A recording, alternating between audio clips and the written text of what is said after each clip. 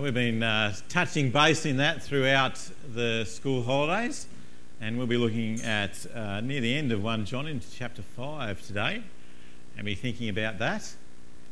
In the summer holidays we tend to do a smallish series, and we haven't been able to do all of 1 John in this time frame, but we've been able to do a little bit and have a bit of a picture of it together.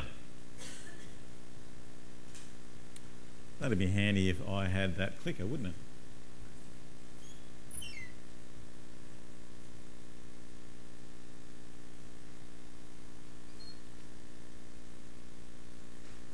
I don't know whether you know a famous writer called George Bernard Shaw.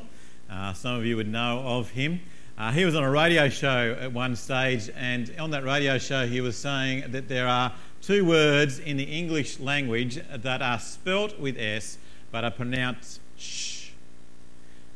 He didn't say what they were, but he left it there, and a lady wrote in, and the lady wrote in and said, no, you're wrong. There's only one word that is spelt with S and pronounced sh.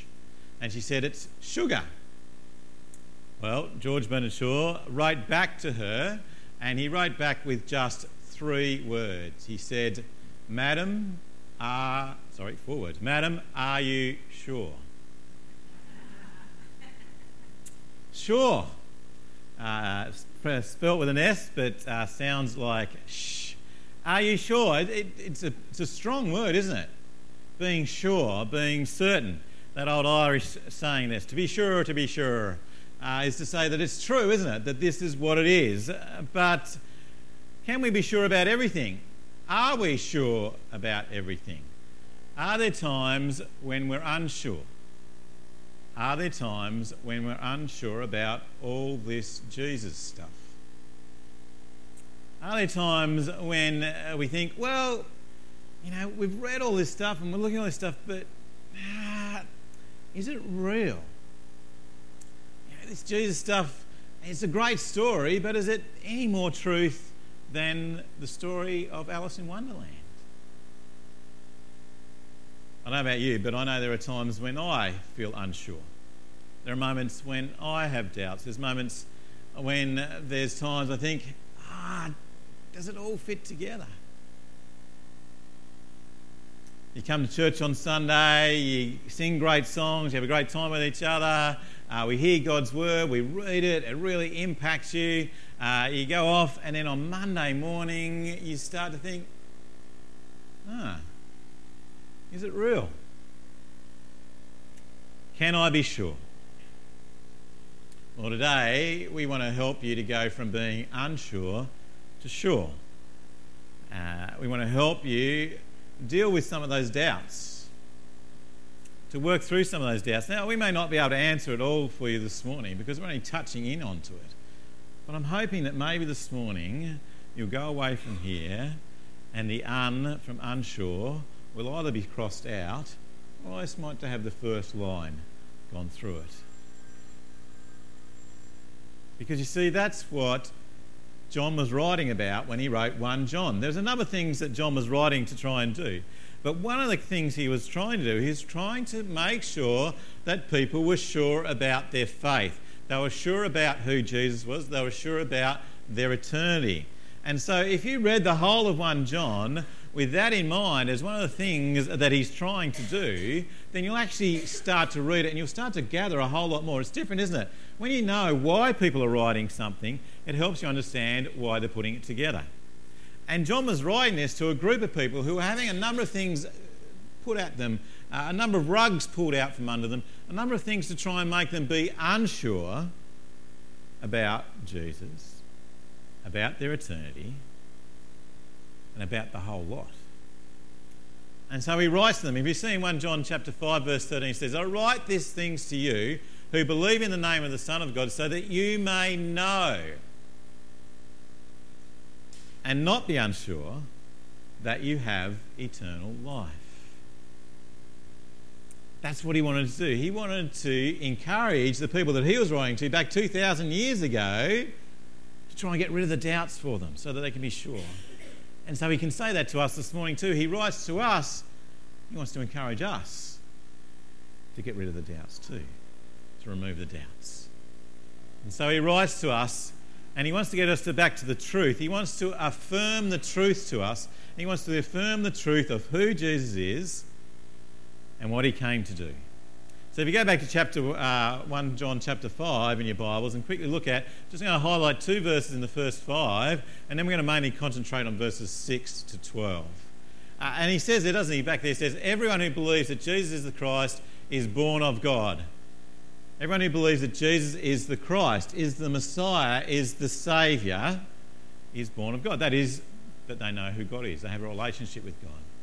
And then down in verse 5, only the one who believes that Jesus is the Son of God is the one who has eternal life, he goes on to say. So what John is wanting to say to us is that there is a key thing to understanding. He wants you to know that the key of who Jesus is and what he came to do is true. You see, what John wants us to know is that Jesus' deity and his humanity and his mission are all true. That Jesus is both God and man who came to seek and save the lost so that we could have eternal life. That's what he wants you to be sure of and to know that. Because when we know that, then that gives us confidence to go and live it. Because you see, where people wanted to rip out of you and give you doubt are in those 3 areas, aren't they? In Jesus' deity. People will say to you, oh, no, look, he was a really good man, he was a really good teacher, but he wasn't God. You talk about any other religion that's out there, if you look at who JWs and Mormons, what do? They talk about God being a good person, but he's not God. He might even be an angel, he might even be someone special, he might even be a prophet, Muslim, be a prophet, but he's not God. They want to pull that out. They want to make you doubt that. Or some say, well, we want him to doubt his humanity. He didn't really come as human. He was actually an angel. He was an angel who came to... He wasn't really like us. They try and pull that out. And the third area they try and make you doubt is that his mission was to come and die on the cross and rise again to deal with our sin and our darkness and our broken relationship with God so that we could be in perfect relationship with God forever. They want to make you doubt that. Have a quick scoot through YouTube and you see what are people aiming at when they want to make you doubt about Christianity. They'll hit one of those 3 areas or they'll hit all 3. And so what John does, that's not new, by the way. Okay, we might be thinking, oh, people have got these great new answers, they've got these great new things, you know, they're trying to do this, they've found out this new evidence, they're going to make it, oh, this is pretty good, isn't it? Well, no, that's exactly what they've been arguing from the very beginning, because that's what John's arguing against, isn't he? That's what he's saying. The same argument 2,000 years ago against Jesus is the same argument today against Jesus. And so John comes in and he says, look, I want to try and confirm those things for you, that Jesus is both God and man who came to save us. And when we trust that, we have eternal life. So let's have a look at that. We're not going to spend... we don't have all day to spend on it. We could spend a whole lot of time on it, couldn't we? But let's look at the things that John puts in place, the truths that he brings to bear to give us surety on those 3 things. Well, let's have a look at John chapter 5, verses 6 through to 12. I'm going to read that for you. It's on the screen, or look at it in your Bible, either way. This is the one who came by, he's talking about Jesus is the one who came by water and blood, Jesus Christ. He did not come by water only, but by water and blood. And it is the Spirit who testifies, because the Spirit is truth. For there are 3 that testify, the Spirit, the water and the blood.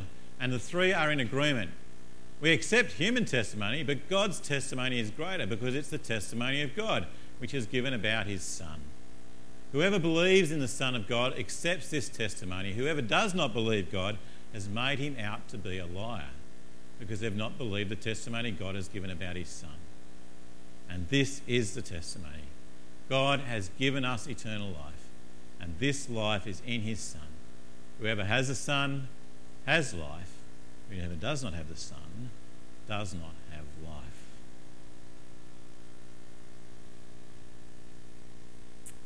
Witnesses. Court of law, they bring witnesses in, don't they? Back in the time that John was writing, 3 witnesses were the key number that you needed, and so John comes in with 3 witnesses, doesn't he? And I actually reckon there's a 4th there as well, which we're going to get to as well. But he comes and he says there's 3 witnesses to say that Jesus is God, that Jesus is man, and he came to save us, and eternal life is found in him. And he goes through those 3 here to say these things help confirm that Jesus is who he is and did what he said he was going to do. And the first one, he says that this is the one who came by water and blood. Well, the first one's water. What does he mean by that?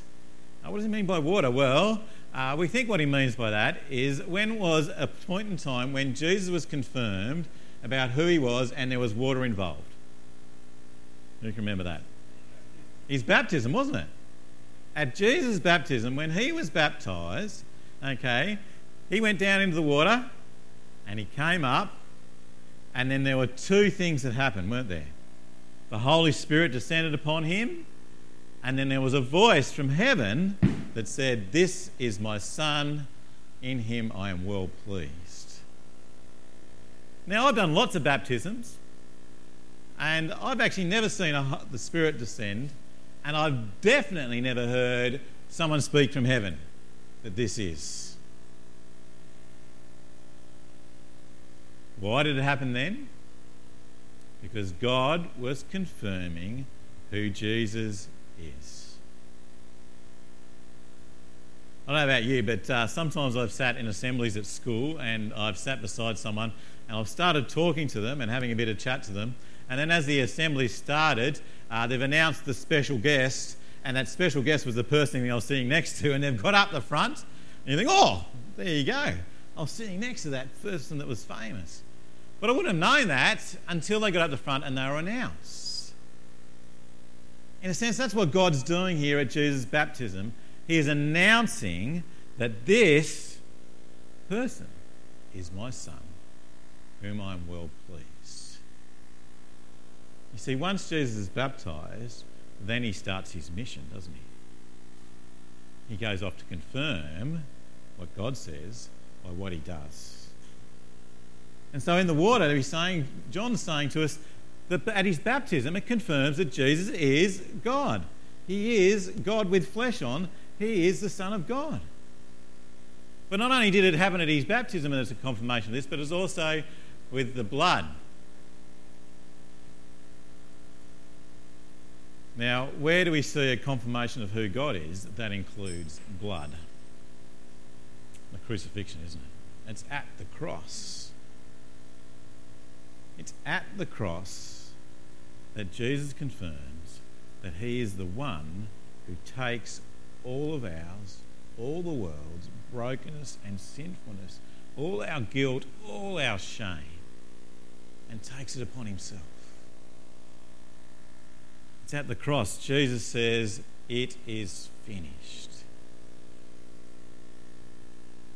And then he rises again to show that he defeats death and that life is in his hands. That our life is in his hands.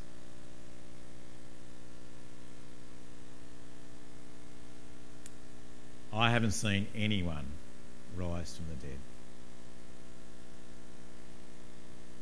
And even if we see people who have near-death experiences or who have claimed to be dead, they still die. Jesus is the only one. No one else has done it. It's only Jesus who can do it. And so where people want to make you doubt, want to make you doubt that he did what he did on the cross. Want to make you doubt whether he did rise from the dead.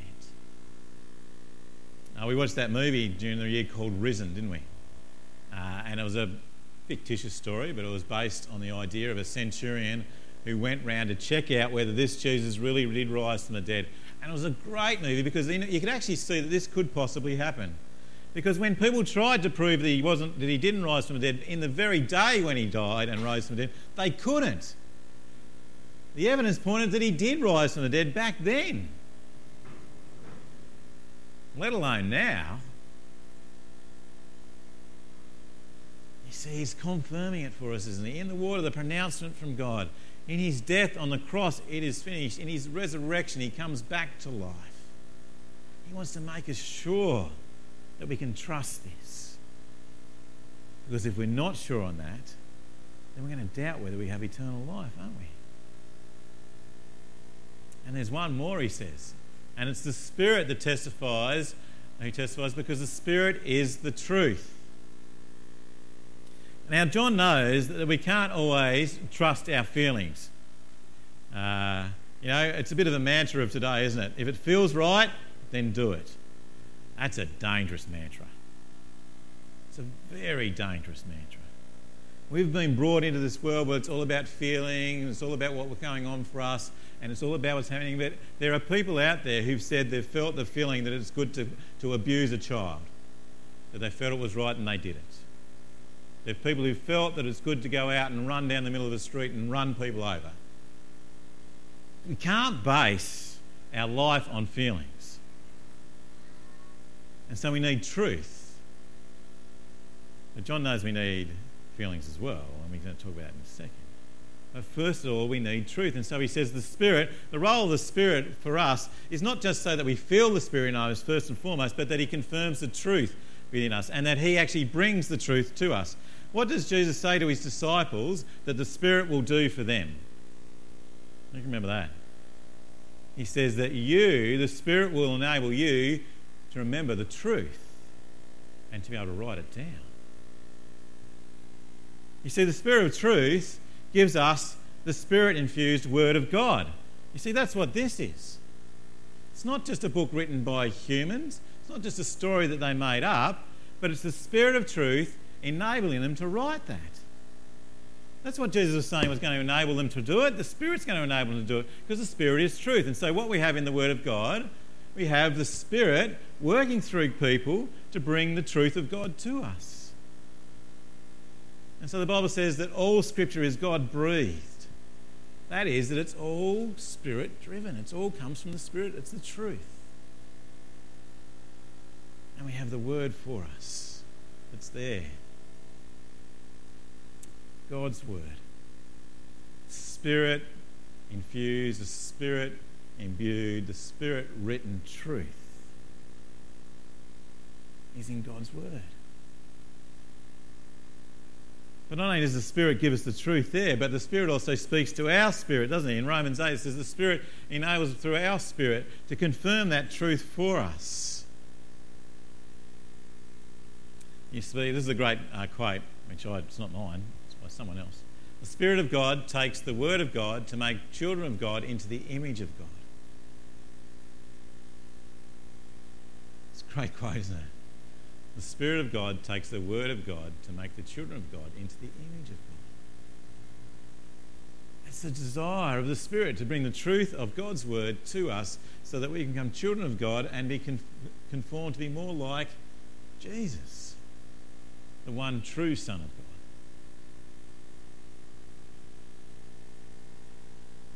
God. And it's a 100% guarantee. In 1 John 4 verse 13 it says, "This is how we know that we live in him and he in us. He has given us of his Spirit." In Ephesians 1 it says that it's like the Spirit is the seal, God's seal on our life, that we are his. When we trust and believe in Jesus, we have the Spirit within us. And we have 100% of the Spirit within us. You don't get bits of the Spirit. The Spirit is a person. It's whole. The Spirit comes and lives within us. 100%. Now, we might only be experiencing part of that happening within us, only parts of our lives being overthrown or given over to him, but he will fill us and enable us, and that Spirit will overflow from us because he's within us. We need to be praying for God to fill us by his Spirit within. We don't have to be praying for the Spirit to come upon or the Spirit to descend. The Spirit is already in us. That's wonderful news, and that's a certainty of it. So he says it's the guarantee that he's given to us. You don't have to doubt whether you've got the Spirit or not, guys. If you believe and trust in Jesus, you have it. You don't have to doubt whether you need to get more of the Spirit. You have all of the Spirit. You see, where people want to make you doubt, don't they? They make you think you're unspiritual because you haven't got all of it, or you haven't got all of this. You're not quite spiritual enough. You haven't got it all sorted yet. You're not completely like Jesus yet. No, that's the Spirit's role. He's going to transform us. He's going to sanctify us. He's going to move within us. But he does it from the inside out. It's a wonderful thing, the Spirit. The Spirit of truth. And it's God's testimony to us within us. It's God's testimony to us through his word. Because all of it is God's testimony, isn't it? That's the fourth witness in a sense. If you read through this verse, John talks about the blood and the water and the Spirit, but then he comes in that ultimately all of it is God's testimony to us. Look at there, he says in verse 9, we accept human testimony, but what they say about things, but this is God's testimony. God, he is far more trustworthy than any human being. It's God's testimony. It's greater because it's a testimony of God, which he has given about his Son. You see, it's God telling us this is about who Jesus is. Not some made-up thing, not someone down the road who's decided that they're smarter than everyone else and decides they can post a YouTube clip or write an article or put something out there because they've got the wisdom, they've worked it out. And God's testimony is in his word. It's there for us. And we can trust it because it's his. You see, it's all God. All him. Some of you may know the film A Few Good Men. Have you seen it? With Jack Nicholson, and there's a really famous line in it. You can't handle the truth. Well, actually, you can handle the truth. You got it wrong. You can't handle the truth. The truth is that Jesus is God, who came to live amongst us in human form, who came to die on the cross to take all our shame and guilt, who rose from the dead to give us the surety that we have eternal life. 1 John 5:11 and 12 says, God has given us eternal life, and this life is in his Son. He who has the Son has life. He who does not have the Son does not have life. You see, John wants to say to you that there is no doubt, 100% guarantee, if you believe and trust in Jesus, then you have eternal life. There is nothing else, no one else that can guarantee that for you, that gives that to you. He wants you to know that for sure. He wants you to have that confidence and that peace that brings.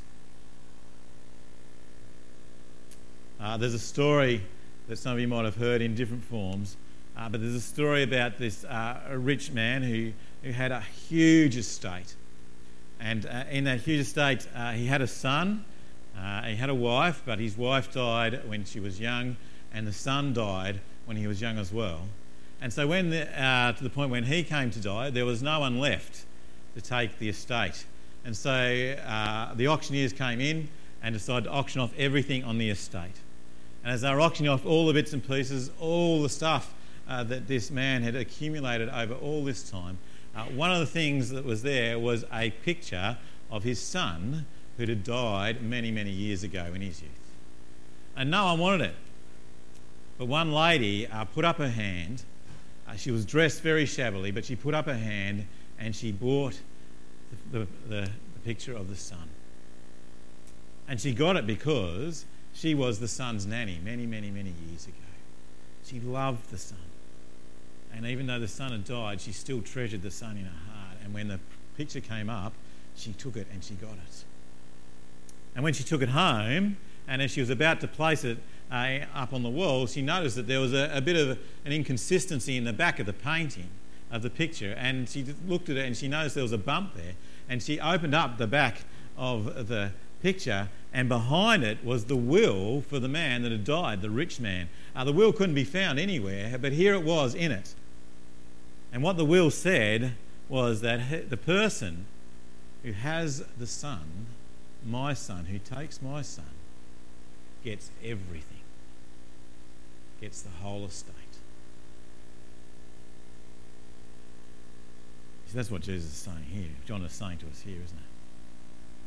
The person who has the son, who takes the son, who loves the son, who in a sense possesses the son, Jesus, gets everything, gets the lot, gets eternity.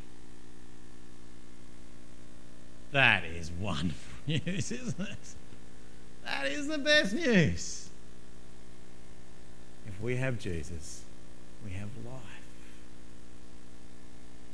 You see, I think sometimes we've almost discounted or written off the end, haven't we?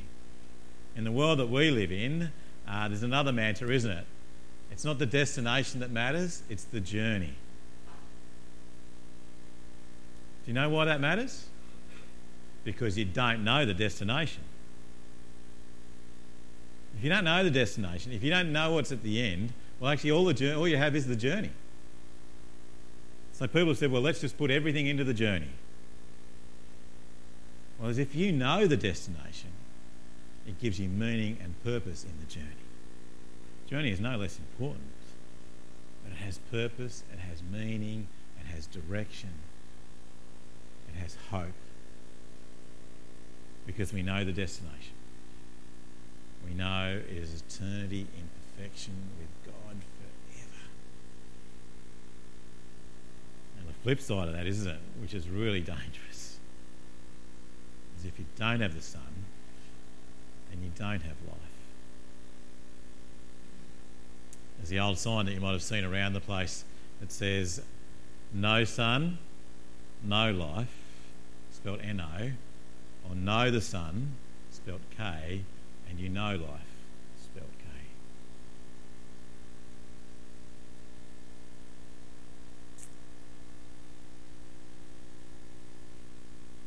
John wanted his readers to be 100% sure, eternally secure, want to have it locked and sealed and tightened away, so that they can live in the world that they're living in with people wanting to drag them about, wanting to make them doubt, wanting to pull them apart.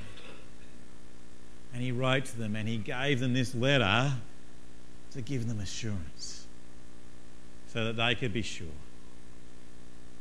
Can I encourage you to go back and read the rest of 1 John now, thinking that that is one of the purposes of his letter, and see the amount of times he wants to affirm and encourage you to be sure. To know that Jesus is God. To know that he came to save us. And to know that when we trust and believe in him, we have eternal life.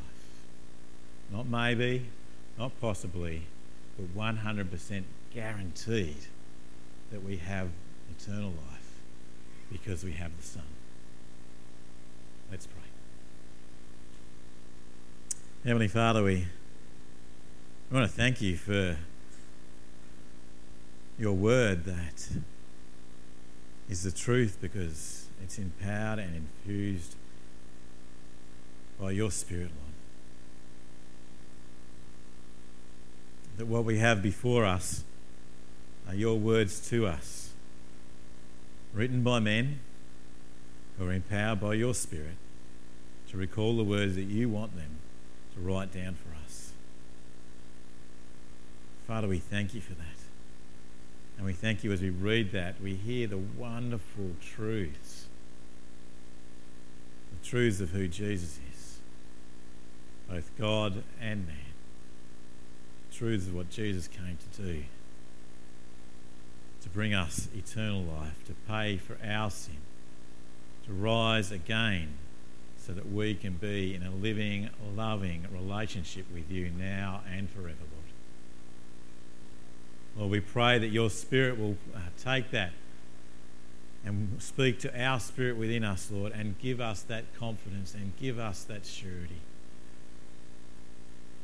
and give us that wonderful hope, Lord, that will enable us to live that out daily, Lord.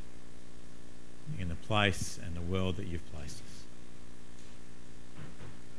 Lord, may your Spirit do a mighty work within us this morning so that we will know that wonderful assurance that comes from having Jesus as our Lord and Saviour. We pray this in his name. Amen.